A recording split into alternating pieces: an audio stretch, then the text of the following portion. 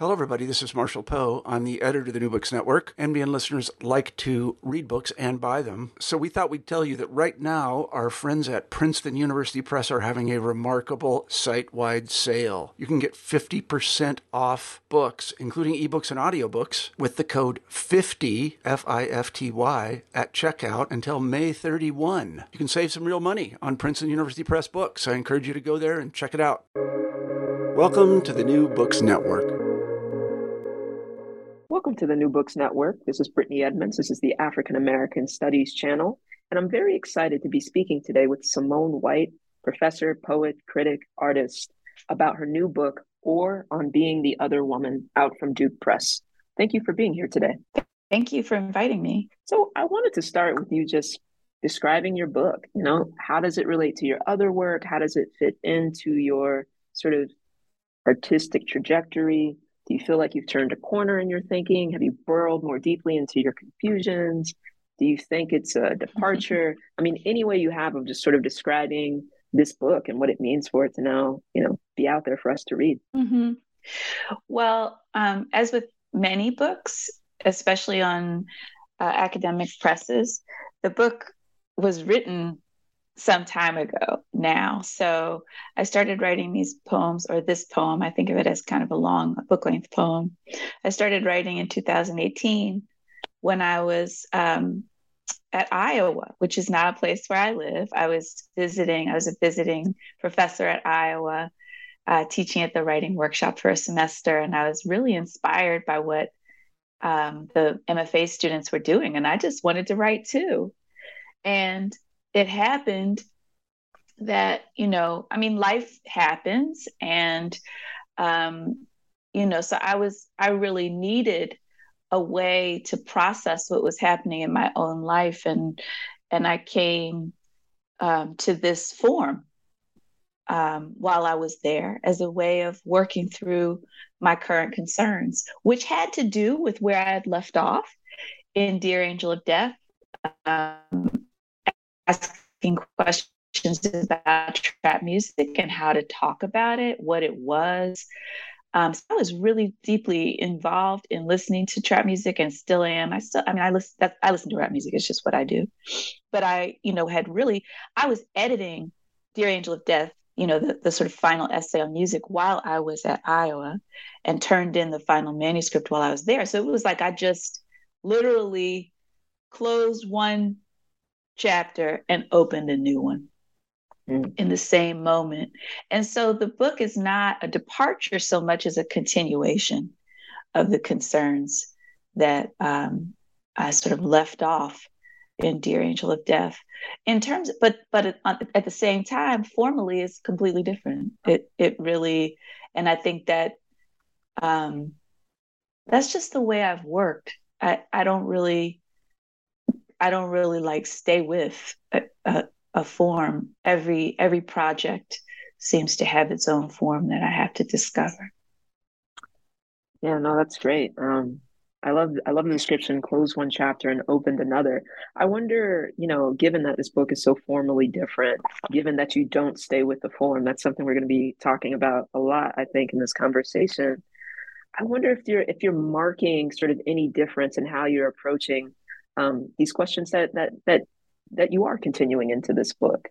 And I asked that in relation to kind of how you answer that question. I had peeped that the book was written over a course of time. And I wonder if, I know you said you wrote it long ago, but I remember in one of the poems you mentioned being 46. And I know that that's no longer the case because of the internet. And so I was just curious if no you returned to the poems, during that long period that it took to be published. So I guess those are two questions, It's a new chapter. Do you mark a kind of difference in your thinking about trap music, about form, about writing, about yourself as a professional artist? And then, because this book, it was so long coming, did that affect the process of how it now appears for us as readers? Well, that's an interesting question. It has to do also with your sort of characterization of me as an artist, which is cool, great. But also, it took about 2 years to write the poem. It started in the spring or late winter of 2018, and I finished it in the summer of 2020. So like the pandemic happened and I thought I was finished. I knew I had a little bit more to write, but I was like, I think it's just about done. And I wrote the last couple of poems in the summer of 2020. So it's not like it was like years and years of sitting around, it occurred over like a normal length of time for me because I can't, my life circumstances are such that I write when I can. And, because I have a little kid and I'm a single parent. But it's like, yes, I was really deeply thinking and like really heavily listening to trap music, especially I started to sort of turn the corner towards like Chief Keef. I knew I wanted to write about Future, but I got really heavy into Chief Keef at that time. I started to be in conversation with a poet named Ben Krusling, who I had taught at Iowa. And Ben and I wanted to do something around Chief Keef together. But in addition to the poem, as soon as I put the poem down, I started doing critical writing about trap. So this really has been, and I conceived of it as a project that had two parts. There's the poem, and then there's a fairly significant chunk of critical writing about art and general Black art in general and sort of making and the relationship of this contemporary rap music to how I understand the theoretical direction of Black studies. So that's the other piece, which I have about 80 pages or so of writing about that stuff. Maybe less. I'd be lying about how much I have. Maybe it's like a little less. But you know what I mean? It's like, I think that the project is almost done, but it has been a couple of years of first writing the poem, taking what I learned in the poem, putting that to use, and the listening that I was doing as I was writing the poem, putting that to use as critical material for the work that I'm doing in essay. Yeah, I feel like a lot of those concerns enter into the poem. I know I wrote to you and said I was sort of thinking through the layers of your book and trying to figure out how to make sense of this book-length poem. And I wondered if it's a single poem, and I'm happy you said that that's a good way to understand it. But, I wrote a little piece that says, the book feels like it's about, I'm curious of how gender fits in, which you lean more heavily into that in this book. And we're primed to think of sort of gender and sexuality because of the title.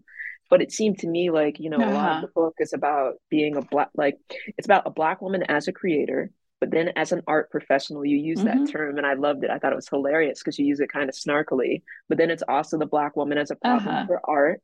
And then it's also, the Black woman, you're writing her kind of autobiography through yourself. And there seemed times when the I was you, but also not you. And I just, I don't know. I guess as you're thinking through those questions, I don't know how to phrase it as a question, but I wondered if you were using the Black woman as another sort of point in a constellation to think through these questions about trap music, about Black making. Yeah, if you could just say something about that, maybe. Yeah, so the title, which obviously is more provocative, I think, for others than it is for me. It has to do with the questions that you're asking. The Black woman as a problem for art is a great way of putting it. We thinking about Professor Chandler, perhaps, when you're thinking about that way of phrasing the problem. So the Black woman as an other woman, right? A problem not only for art, but also a problem for feminism and a problem for Blackness. And how it is that our experiences, our gendered and sexual experiences, not sexuality based, but sexual experiences, right? Like explicitly so. How these are glancingly engaged theoretically and critically, I think, by both feminism as kind of, a practice that has not always been about Black feminism, but has increasingly come to be about the insights of Black women and Black femme folks in thinking through feminism. How important it is for our experiences of conflict, basically, conflict and disturbance to come into a conversation about the future of living, right? And so trap music as a basis for that obviously is super important, because what it did for me was radically, like really profoundly, disturb the question of Black sociality as a dwelling place for Black people, and especially for Black feminist thinking. Because, you know, I've been doing all this reading about R&B lately. It's funny because R&B is like a place where people laugh who know me, because they're like, "You hate R&B," and I'm like, "Yes, I kind of do hate R&B, but that's not. I hate a certain iteration of R&B, which was like the 90s, the late 80s and 90s R&B that was on the radio when I was a young person, which really did seem kind of like, you know, retrograde or something, the Boyz II Men R&B of the moment. And I was like, I don't have anything, this is not doing nothing for me. And yet I was I was like, you couldn't tell me anything about rap music. I wouldn't go out if there was not rap music being played. I was not interested in dance music. I was not interested in house music. I would leave the room if that music came on, and I did love to go out. So, you know, I was really, the social world that I was interested in had so much to do with rap music, so much to do with identifying as with a Black corner of the world. And, you know, like the musicology and sort of music history of R&B has spoken about, or has, you know, the writing has often been about how R&B and soul music have really been, you know, the sort of the keepers of a certain kind of Black feeling, right? The segregated kind of Black feeling, which really doesn't cross over or whatever.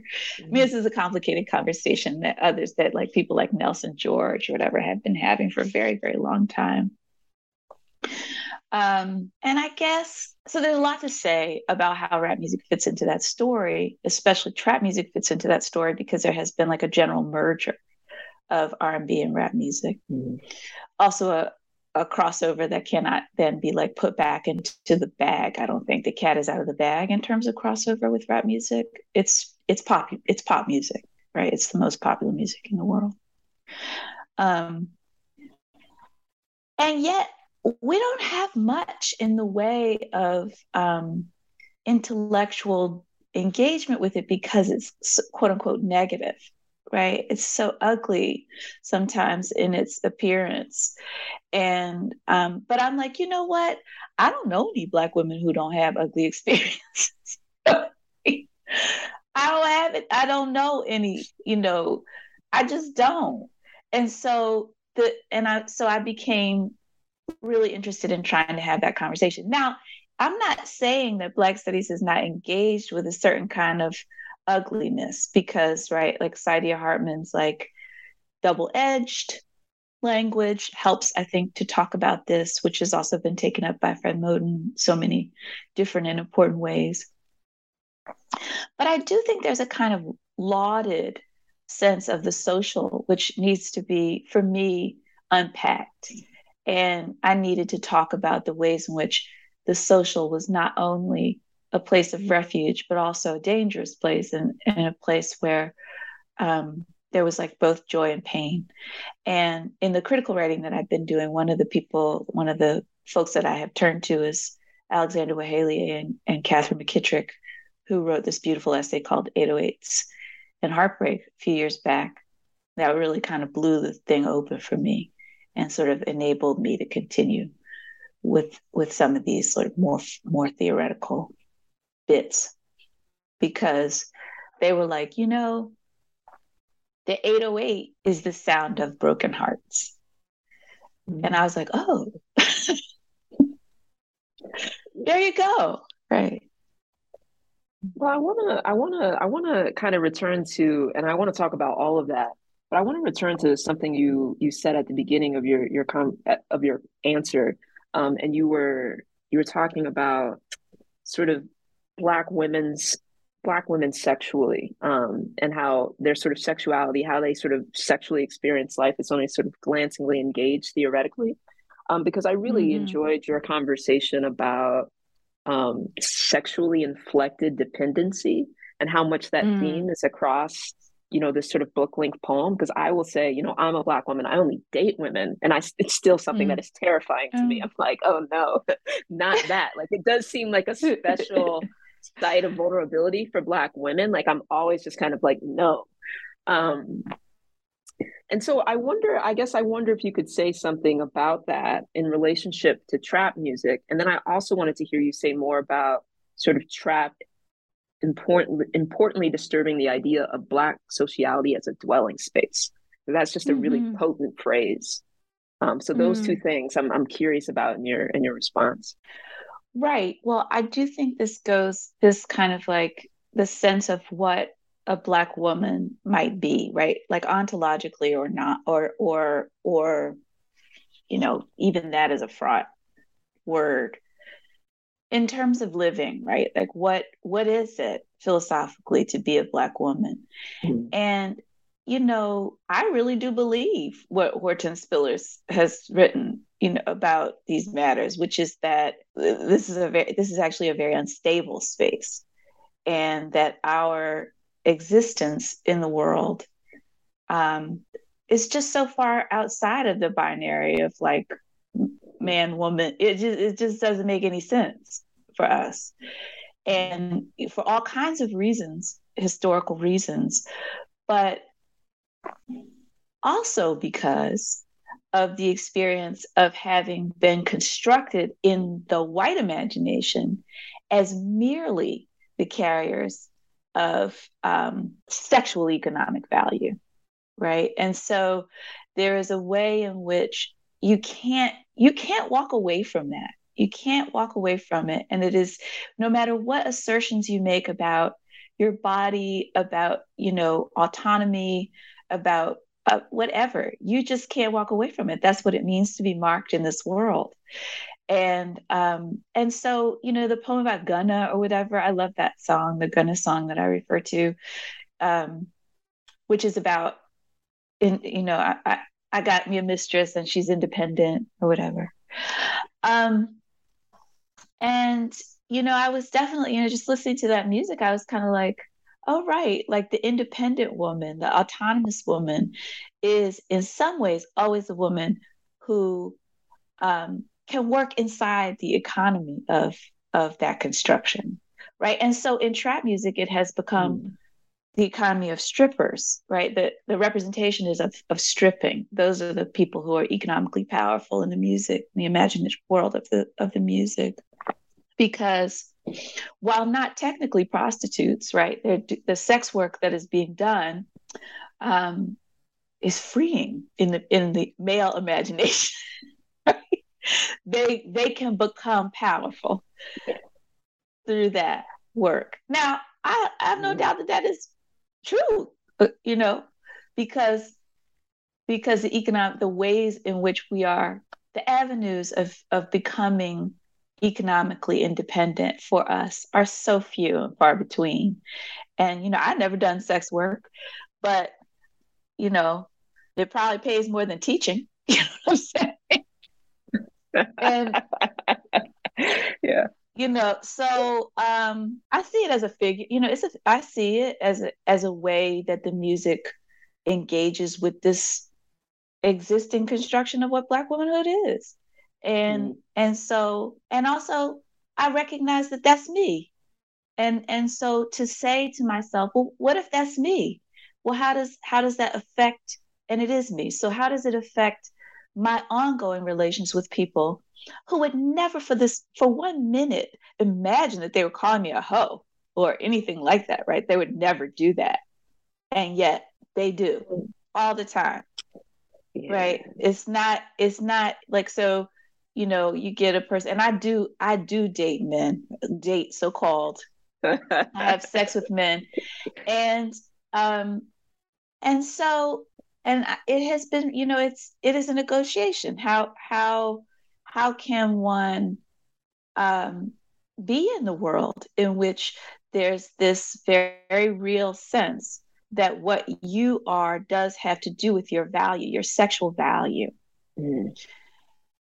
Whether that value is explicitly around some economic arrangement, including marriage, or just has to do with like your general hotness or whatever, right? And the ways in which that is made a calculation for a man's status. No, I feel that. Like I said, it's stretched across that, whatever, into my world. I feel like I was like, yes, about it. Just, I don't know. I love that part of your book. And so just still thinking about these ideas that you're talking through. I wonder if this is sort of related to, the book length poem seems like it keeps like sort of picking up forms and then dropping them, right? Or exploring forms for a minute and then dropping them, right? You invoke Alice Notley, you invoke Eileen Myles, you invoke Juicy J, you invoke this Gunna song, like you just said. For me, as I was sort of reading it, it just seemed like forms were being made and unmade, or found to be inadequate, or found to be treacherous, right? The book opens with you and your son sort of heaped somewhere, and then you're heaped somewhere else, and then you describe a kind of constructed unpile, phrase that I liked very much. And so I wonder if you understand this book as a search for form, as a register of form, sort of necessary inadequacy. I don't know. Just how are you thinking about form? Because I feel like you explore it across a number of vectors, and I feel like it's related to the conversation we're having right now. Yeah. Well, I guess in terms of like who I think I am as a poet, whether or not I have a full understanding of that, I do think of myself as somebody who's experimenting with what's there, in terms what's available, what's been available, what has been understood as what poems are, and so not like I feel super uncomfortable using the term avant-garde, but just like thinking. Is that a racial thing? No, partly because so many people who I admire, like Eileen, Alice too. Alice Notley is a great poet. Yeah, no, a great poet, but one who has not significantly dealt with race, which isn't even a criticism. That's just not the work that Alice is doing. Sorry to interrupt you. I was just curious about the resistance to avant-garde, because I do feel like, look, we have Black avant-garde poets. You're one of them. Of course. Yeah. I mean, I'm late coming to that game, that the sort of great lineage of Black experimental writing.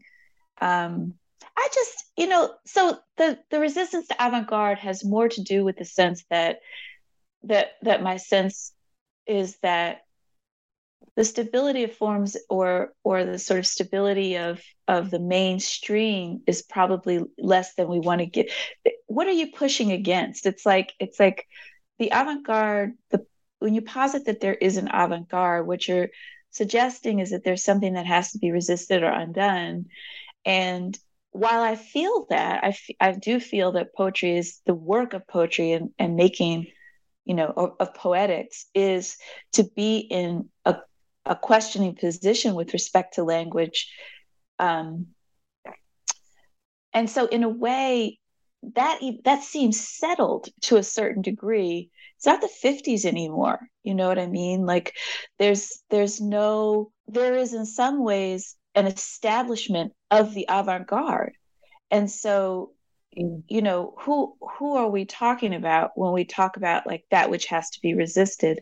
I do, because you will just back yourself into every corner, but resisting and resisting without. I just want to just do the thing. I just want to feel as close to the edge of what's possible as I can. That's what I'm trying to achieve. I want to write on the edge of what has been done already. That's that's sort of where I feel I belong. The questions that I have about poetry, about formal, about form, about what even counts, right, as poetry, which is what my students always want to talk about. That isn't like, I'm like, what if those questions are already asked and answered?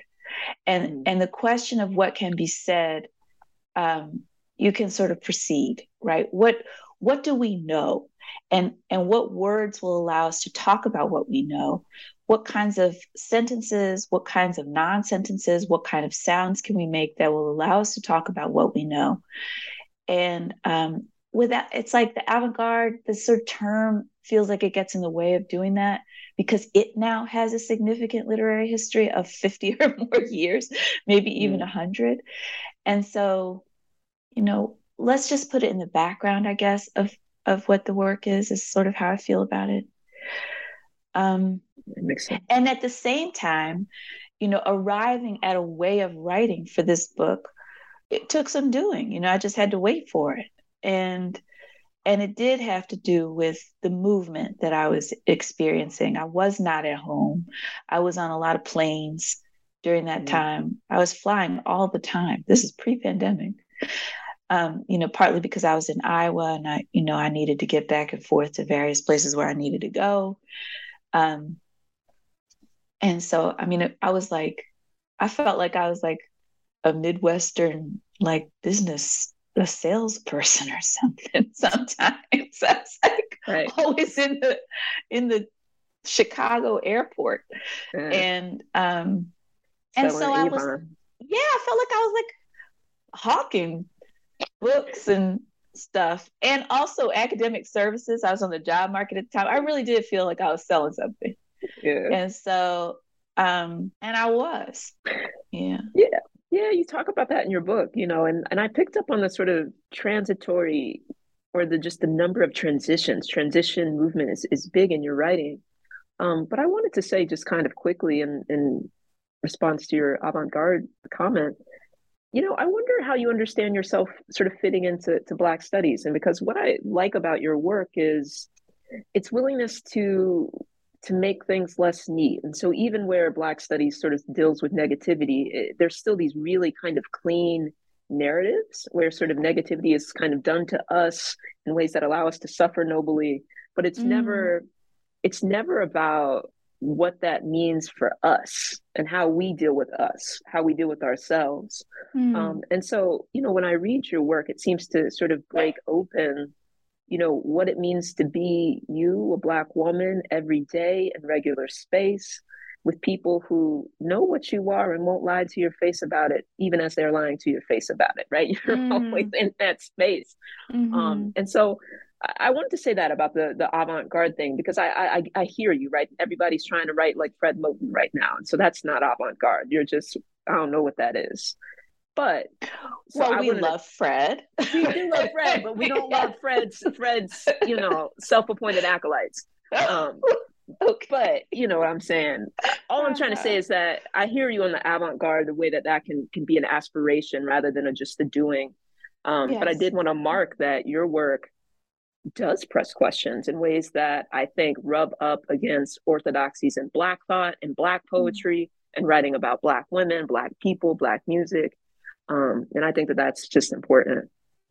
Well, I hope so. I really do hope so. And because that is my intention. I am aware of myself I don't think of myself as an outlier. I have many allies in the world of Black studies. But they are my friend Imani Perry, who has been walking with me intellectually for a very long time.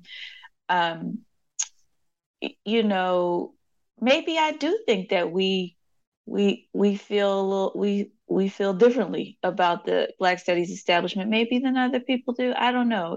I can't speak for Imani, but I do feel like because I am primarily a poet, I have given myself a license, I think, to not think of the work that I'm doing as belonging to the Academy. It doesn't belong to the Academy. It belongs to all of us, I think. And that's what poetry, I think, has been for Black folks. I think it has belonged to all of us. And it does, I think, have that dispensation to take up the everyday experience, while at the same time, obviously, I love theory. I really do. It gives me so much pleasure. But also the moment that we're having in terms of the opening of certain kinds of theoretical opportunities, or, academic opportunities for Black studies, really should not be squandered on simply repeating the same words over and over again. And and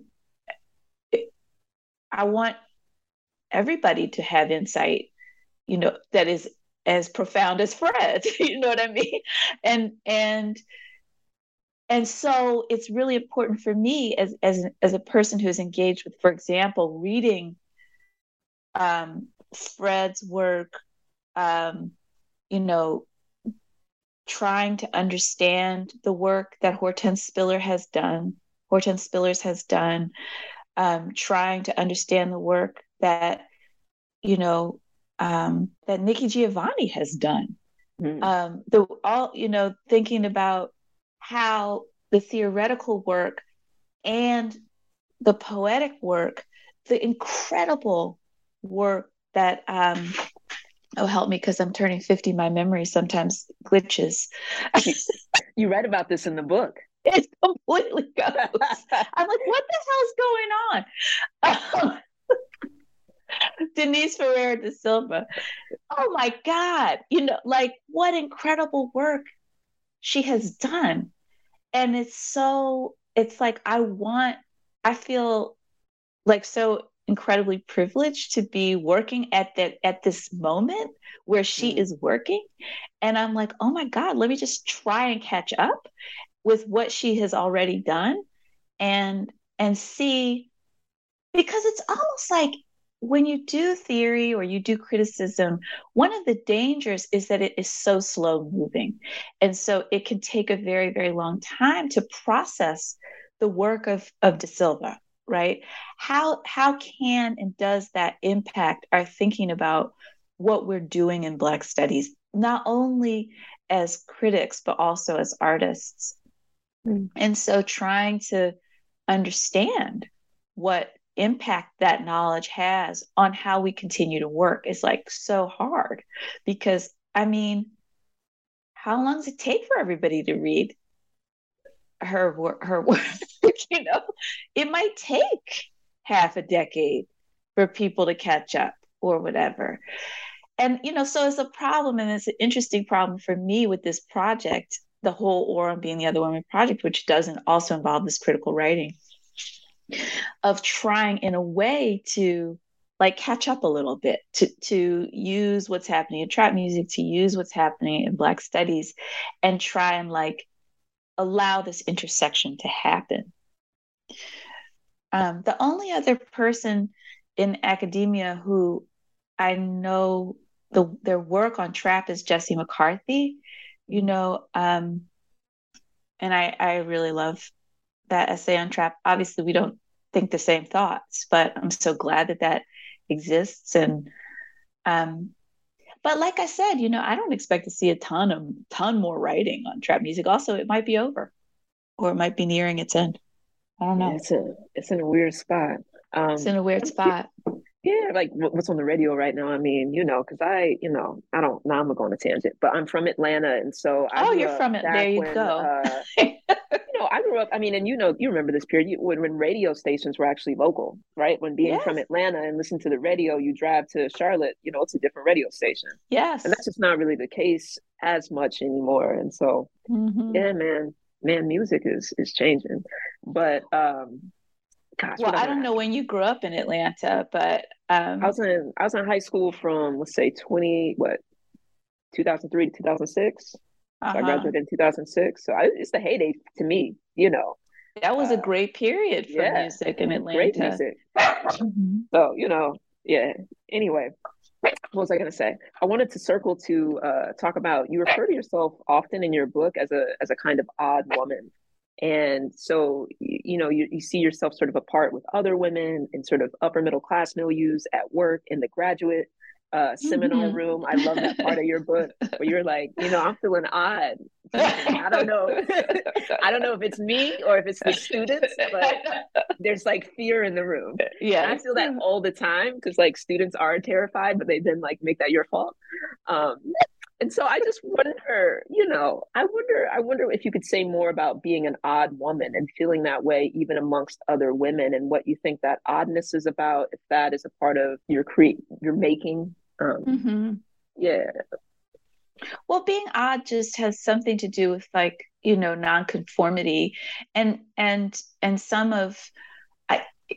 sometimes one would conform if one could, it's not necessarily that these are conscious choices. I'm just me, and I don't, and I've been this way probably for a long time. I've got more and more comfortable being me, but I had this boyfriend once who left, who was in fact like one of the funniest people who I ever met, who was like, "You are so weird." Like, he was like, like those big eyes. He's like, "Blink once if you understand what I'm saying."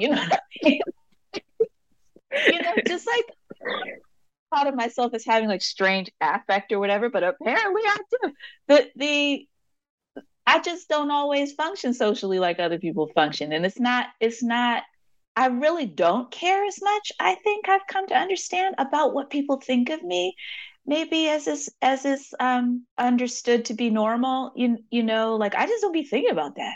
I don't, you know, and it's partly I just don't care. And it's not like maybe I'm like on the spectrum. I don't know. I don't think I am, but I don't like I register social stuff. You know what I mean? But I do not have a care for policing. You know what I mean? And I never really did. I'm sure I was made much more uncomfortable as a young person and as a kid with how very isolated I could feel, with how odd it seemed that people thought I might be.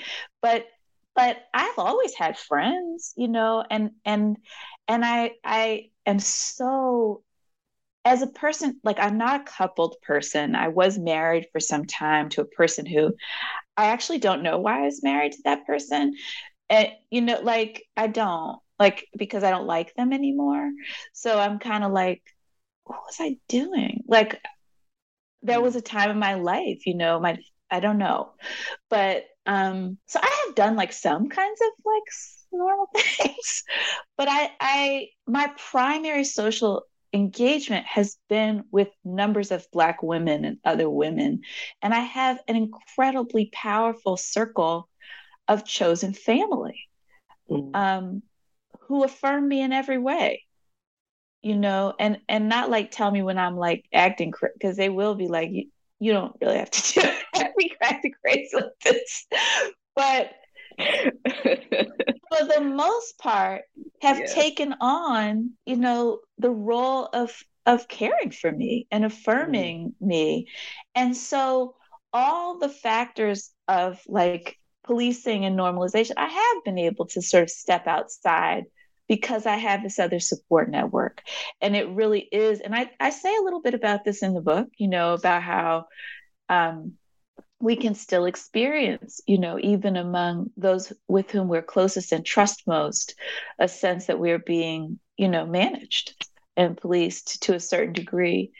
But and that will cause friction. But I don't know if there's any question about my oddness or or disinterest in sort of certain kinds of conformity, or even institutional conformity.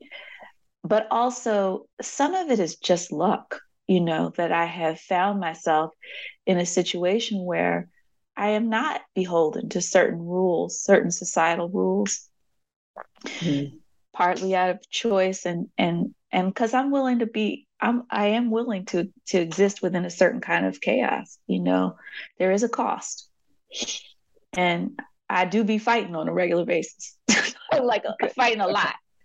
So Good. it's Yes. not, I do have to wage that fight. And so if you're not willing to fight, then it's hard.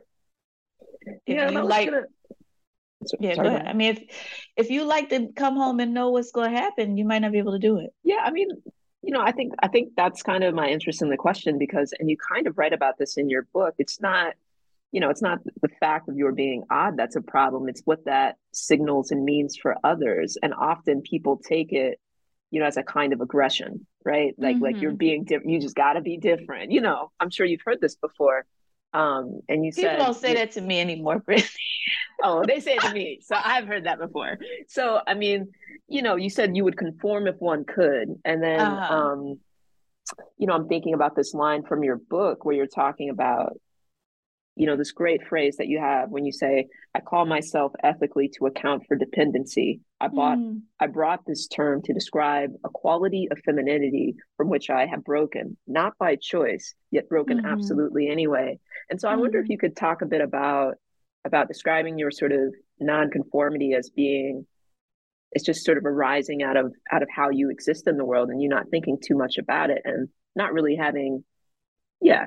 And then that on one hand, and then what you say in this quote where you say that you're sort of being free of or breaking with dependency wasn't by choice. Yeah, I wonder if you could talk a little bit about that.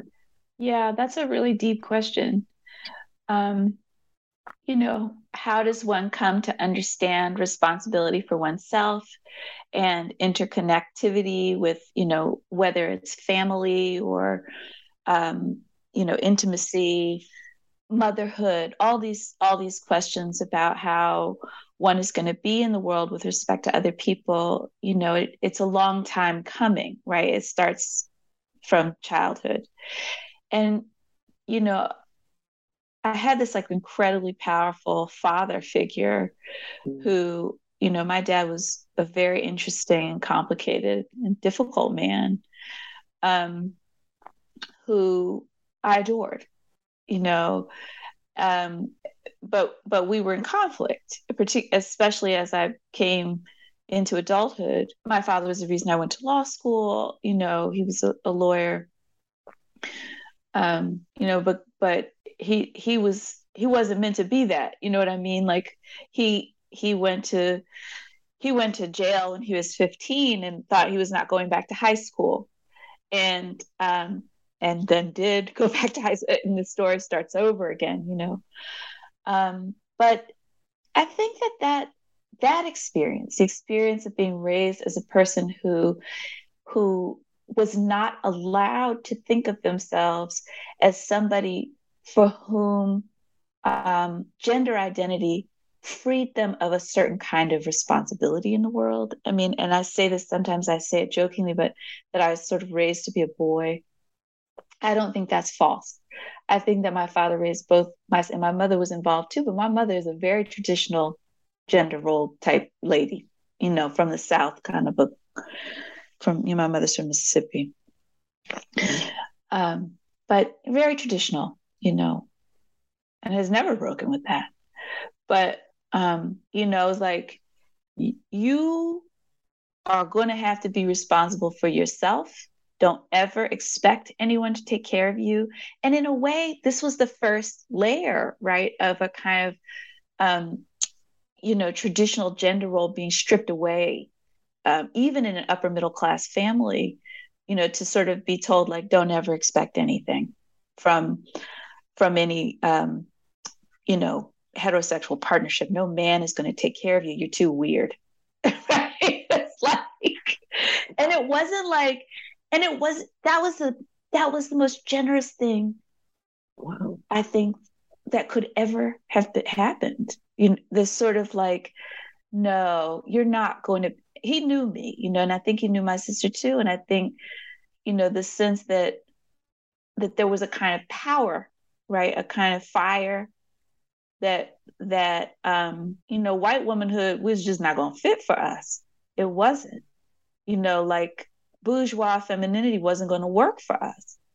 And I think from very early, he tried to prepare us for this kind of responsibility in the world. And it was a success in some ways, and in other ways, it created a lot of problems. So, because I do feel, how can I put it, ungendered to a certain degree, right? Like I do feel, um, I'm a woman, I identify as a woman. Um, but I don't feel I ever had any like significant girlhood, you know what I mean? Or like, and certainly now as I feel myself in conflict with adult men over the ways in which intimacy is going to play out between us, um, I know that it has something to do with my inability um, to be small, to accept a certain kind of, I don't even know how to put it because I never experienced it. You know what I mean? I don't know what it is because it's like the sense that somebody's gonna take care of you or that you are going to be a dependent. Now, my dad took really good care of us economically. That's another thing I just want to say. Like I recognize the ways in which the sort of sense that I have of myself in the world did come from a kind of safety, a kind of a sense that I was in fact safe in certain important ways. Yeah, I mean, as you were speaking, I was thinking about a line that I really liked in your book, and I looked it up, and it's that phrase where you're talking about, your ex-husband, I believe, calling you an ignorant fucker. Yeah. And so I'm gonna just read the lines because they seem related to what you're saying. So it says, quote, "I am an ignorant fucker, difficult to be close to, and that I am unsentimental and intimate with everyone. This is connected to the problems I am working through regarding metaphor." And when I read that, I thought it was funny. Yeah, right. Yeah. I was like, oh, that's hilarious. It's funny. It's funny. Yeah. But then hearing you speak, just gave it an added depth. And so I wonder if you want to say more about what you were just saying in the sense of being a certain kind of woman, that being sort of incompatible with bourgeois femininity, and then also the ways that you sort of describe yourself as sort of being unsentimental and intimate with everyone. It's just a fantastic, way to describe oneself. It's great. So I don't know, that might not pique anything for you, but that's what I was thinking about when you were speaking. I mean, obviously, some of the work of poetry for me still is emotional work and trying to find words for various, energetic and emotional states of experience. I still believe in that, and yeah, like I'm not that sentimental. Like it's funny, I'm nice enough, you know what I mean? Like I'm nice to people. I try never to be mean to people. but I am, and I don't believe in being cruel. But I also, I'm not overly polite. I don't think my mother is certainly not overly polite. You know what I mean? Like, I don't know, you're from the South, you know how direct women can be. Yeah. And so, yeah. I got mean parents. My parents are mean as hell. I don't think my mother's mean, but she doesn't spare your feelings sometimes when it comes to, like she's not like, she'll be like, your hair looks terrible. What were you thinking? So, it's like that kind of stuff. Yeah. I don't say stuff like that to people. That's just hurtful. But like it's not like I don't have a lot of acquaintanceships as a result of my unwillingness to engage in certain kinds of conversations and my disinterest in them. I'm just not that interested in what I regard as in some ways a waste of emotional time. Those kinds of relationships that are either, purely institutional or casual work relationships. I don't have relationships with people, who I like. I don't really even have like people who I just like occasionally see. There maybe there was a time, but as a single parent, a lot of that time disappears. As a single working parent, you just don't have time for that. But I kind of never did. So the relationships that I have, friends, lovers, they really, I'm like, okay, you want to have a conversation? Then let's have a conversation. You want to talk about something? Let's talk about it. I'm open to that. But I actually don't want to bullshit. I don't want to. And I'm just not, I just don't want to. No, that's good. That's good. Okay. Well, I have two more questions, and then I'm gonna let you go. I want us to have time to talk about, your son and how he Mm, appears in the book, and how he helps you think through a lot mm, of the ideas we've been circling in this conversation. I didn't write down the lines, but there were really great lines about how he wasn't interesting to you until a certain moment, but then you started yeah. being interested in his language, interested hmm in his whatever, a whole bunch of things. And so I just wonder, and then you were thinking about the parts of you that should be available to him. And this is Mm, maybe related to our anger conversation because it's like in the same sequence of writing, you have you being on the phone and your mom's like angry and being yeah. ridiculous. And then you got to cuss her out, you say that. And then you're like, oh, snap, like with my son, can I be that way with him? And you're like, no, Right. I need Yeah. to like, he doesn't Yeah. need my anger. You know what I Right. mean? And so hmm I wonder if you could just talk about your son and maybe how he shows up in the book and helps you think through some of the stuff and talk about. Oh gosh. I mean, obviously, this is a period of time, Yeah. and we're growing together in that time. Being a mom, you know, it's like mind blowing, because I wasn't like I had my son when I was 42. And I spent a lot of adult years without children. And it's not like I thought of, this was not necessarily the way I, expected my life to be or go or anything like that. But he has become, we're together in this life now.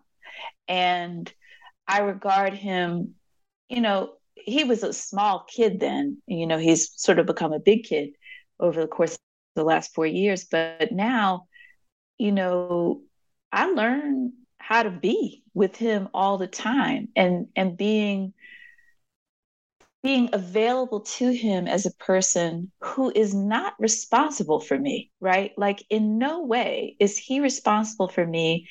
And in all of the emotional upheaval, the intellectual confusion, that doesn't matter to him. Mm. And so this is like the sort of ethics of the book in a way. It's like I still have to, no matter how fucked up I am, I still have to show up for this person as fresh as I can with open eyes. Mm. And it doesn't mean I have to be like, it is a good enough thing, right? It's just like, how can I be for him, what he needs, but not also, I'm also not supposed to erase myself in front of him. I don't have to never be mad. I don't have to never be sad. I cry in front of him, sometimes theatrically. You know what I mean? If I get frustrated and upset, Yeah. it's not, I don't have to hide that from, I don't do it often, but Right. if things have really gotten heated, even between us, now that he's Right. almost 8, we do get into conflict, and I'll be crying because I don't, there's no corporal punishment going on around here. So it's like, Right. how can we engage with one another in a way that helps him to understand that I am a person, right? Mm. And yet I am here for him. And it's like it changes you, it changes you. And it's a startling and everyday reality shift, to kind of be where he is on a daily basis. And also because I also am in conflict with his father. We do not have a good relationship. And so keeping that off the table as much as possible, but also I don't have to pretend that I don't have to pretend that relationship is nurturing for me when it is not. I don't have to pretend, because that is some bourgeois bullshit to have to try and pretend. It's like, oh, we do it for the children. No. The best thing I can do for my son Mm. is to respect myself and to have him understand that, I will do anything for him, right? Like truly. But I will not be disrespected by anybody on his behalf or for any reason. And I Mm. think he will, that's going to carry us through. That's what I believe. That's Yeah, what I I mean, believe. Mhm. I really like that phrase, that doesn't matter to him when you're thinking about the ethics of how you show up as a mother and as a parent. And I also wanted to say, you had that beautiful part in the book where you described, you're like, he'll call me sometimes and I always answer, but I don't come immediately. I love that part of the book. I was like, yep, okay, that's great. Right. I'm not here to serve. So it's just, you capture these, gosh, social complexities very, very well. I really enjoyed reading your book. Thank you. I said I was going to have two more questions, but now I have two more questions. So just because you brought up your husband, and a part that repeats in your book is about, and I hope you don't mind me bringing this up, but it's about how he's taken up with someone else and how you're not going to support that someone else with your artwork. And I guess just to tie up some of the conversations we've been having, I said you wrote this book over a period of time during a moment of many transitions. And so, yeah, man, I don't know what the question was going to be there, but I guess I kind of want you to talk about this woman, but maybe it's kind of inappropriate. I don't want to talk about her, right. But I guess, what I can say, I think, is that she's not a part of this. You know what I mean? Until she is, right? And that is that there is a sense, the presence of a man who is white in my life, and his sort of recoupling with a white woman gave me the sense during that period in my life, and I don't think I've been wrong about this, that there was a kind of alliance, right, that was both anti-Black and anti-woman, that he was willing to take up. That shocked me. I didn't think of this person as a person who I was going to experience racism from. And and one of the things I think that happened that was transformative for me in my experience of that relationship, even after it ended, was the willingness to traffic in racism in order to gain some power over me, and to antagonize me in ways that I tell the story in the poem, and that's all I'm willing to talk about. That's what I'm willing to say about it. Those were the things I was willing to say about it. But the sort of the gall, was, I still am surprised by it. Because I really was surprised. And, it wasn't because I didn't think that people were capable of all kinds of misogyny. There's some great thing that, I think Cheryl Clarke says in a book that I was reading, or maybe it's like an introduction to a book that I was reading. And I think Cheryl Clarke said something like, when men can't get power over you, they act out in various ways, and that has been my experience of that relationship as it ended. And some of the ways were also, drafting somebody else into the conflict in whatever ways, even unwittingly. Sometimes I don't think that she was always aware, but also I feel like sometimes I give them too much credit. Yeah, I think people always know what they're doing, even when they don't know what they're doing. You know what I mean? Because you know what you're avoiding at the very least, emotionally, energetically. Well, this is a bad note to end on, but I'm curious about it. We're just running out of time, but across your book, how anger shows up to me, for the most part in the first 2-3 parts of your book, it seems to me that it's oblique, it's kind of submerged, but in that last section, it comes out full bore, full brunt. And I wonder if you think that characterization is accurate, and if so, what's anger doing across the book, or do you think something else is going on? Oh no, it's just pure rage. I don't know, there's nothing. Anger is not simple. It's not a one-dimensional feeling, and a feeling that one is experiencing injustice, you know, that one is being is I don't know, it's not the only thing I feel. Like one of the, you know, obviously one of the, we have not said a word also in this conversation about, you know, the sort of primary love relationship of the book, which also engenders a lot of anger, right? And I love that you didn't raise that what you asked about was my son. But struggling, you know, there's you know, struggling to kind of like come to the surface of the world in which I'm living, right, is really what's happening in the text, I think, and over the time in which it was being written. I think that struggle was particularly intense, and yeah, that stuff, I needed to say it. That's all. And you know, I'm laughing because I'm like, oh, I'm like, which ones are the angry ones? Because they're all angry. But there's also like the one about money, the poem about money. You know, it could have just been my reading of it, you know, because I was also reading in preparation for this interview, but I just didn't really feel your anger for real until like, you know, the last couple of sections. Because before that, you know, it's not that you weren't angry, but you seemed to have this kind of distance understanding of it. Like you were willing to be a bit of an anthropologist about it. Like, so you're annoyed with your mom when you're on the phone, but you're more just like, here she go, making my day difficult. Now, you know what I mean? It more just seemed like someone spilled milk on the floor and you know, you got to deal with it. Yeah.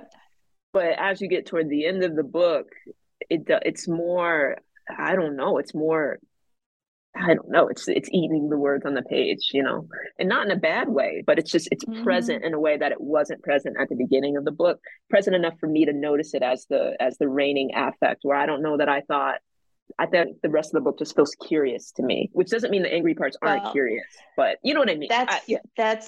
It's got something to do with the immediacy of the writing. It's got to do, you know, so that, you know, if you're thinking of something that really is not a day book of any of, you know, by any means, but is a chronicle of an experience of experience over a period of time. I think that when I began the project, it was artier, you know, it was like, oh, I'm going to write about, you know, like rap music and, you know, sound and shit like that. And then I was like, these motherfuckers are really trying to kill me. You know? Yeah, no, fair enough. And I felt that more, and it was just that's the cast that the life took, and it wasn't, and so, and I did try to, you know, I don't know, soon enough, you know, the essay will come to the fore, and, you know, it will be clear some of the conclusions that I sort of reached about the music, which is like playing in the background, right, of the text, but also it is, you know, the music may have also released the capacity, you know, to a certain degree to confront that anger and to be more interested in it. And it's not like I was not angry before, or that I didn't feel anger before. I mean, why do you listen to trap music? Why do you listen to rap music? I was reading this history. Exactly. Right. I was reading this history of rap music. You know, like the other day, it's Dan Charnas' book. It's the history of the music business or whatever. And it's like, oh, the first time I heard Public Enemy, it was like people be jumping up like they were going to smack their mama in the club. And I was like, oh. Right. Like, so the release, right, of that energy is definitely part of what I'm interested in about that music, and because I don't slap my mother, you know what I mean? We are on good terms, and that's partly because I have outlets, and, you know, right. And the both in my own work and in the work of others. Look, I'm with you on that, and that's a great note to end on. I also looked up this Greg Tate quote that I love about rap music when we were speaking earlier. But I will say that Mm-hmm. people always seem to misunderstand that about rap music. Like I listen to rap music to hear people bragging and to feel like to be aggressive. Like that's it. I want to brag. I want to stunt on my enemies. I want to stunt on my enemies. That's right. Yes, and I want to be aggressive at. We're out here. That's why you listen to rap music. And so whenever people come to me with it should have a message, or it's like, no, that is the message. Like that's the message. The bragging and it's fantasy and the aggression in most instances. And of course, we want to think about and deal with the ways in which it's not fantasy for so many people. But I don't know. I mean, that's a different conversation about, yeah. Well, real quick, like Tate, I love this phrase. I always use it with my students. Tate called hip hop Greg Tate. Yes, of course. Yes, right. The great Greg Just Tate. for folks who might be listening, he called hip hop music the most amoral, resourceful, and cannibalistic folk music in history. It's just such a great phrase, right? Yes. The most amoral, resourceful, and cannibalistic folk music in history. Just love it. My goodness. Right? He captures it. Yes. Well, thank you so much for talking to me about your book today. It's been a really great conversation. We could have kept talking, but these things are limited, so I got to cut us off. But, thank you so much for asking. I really enjoyed it.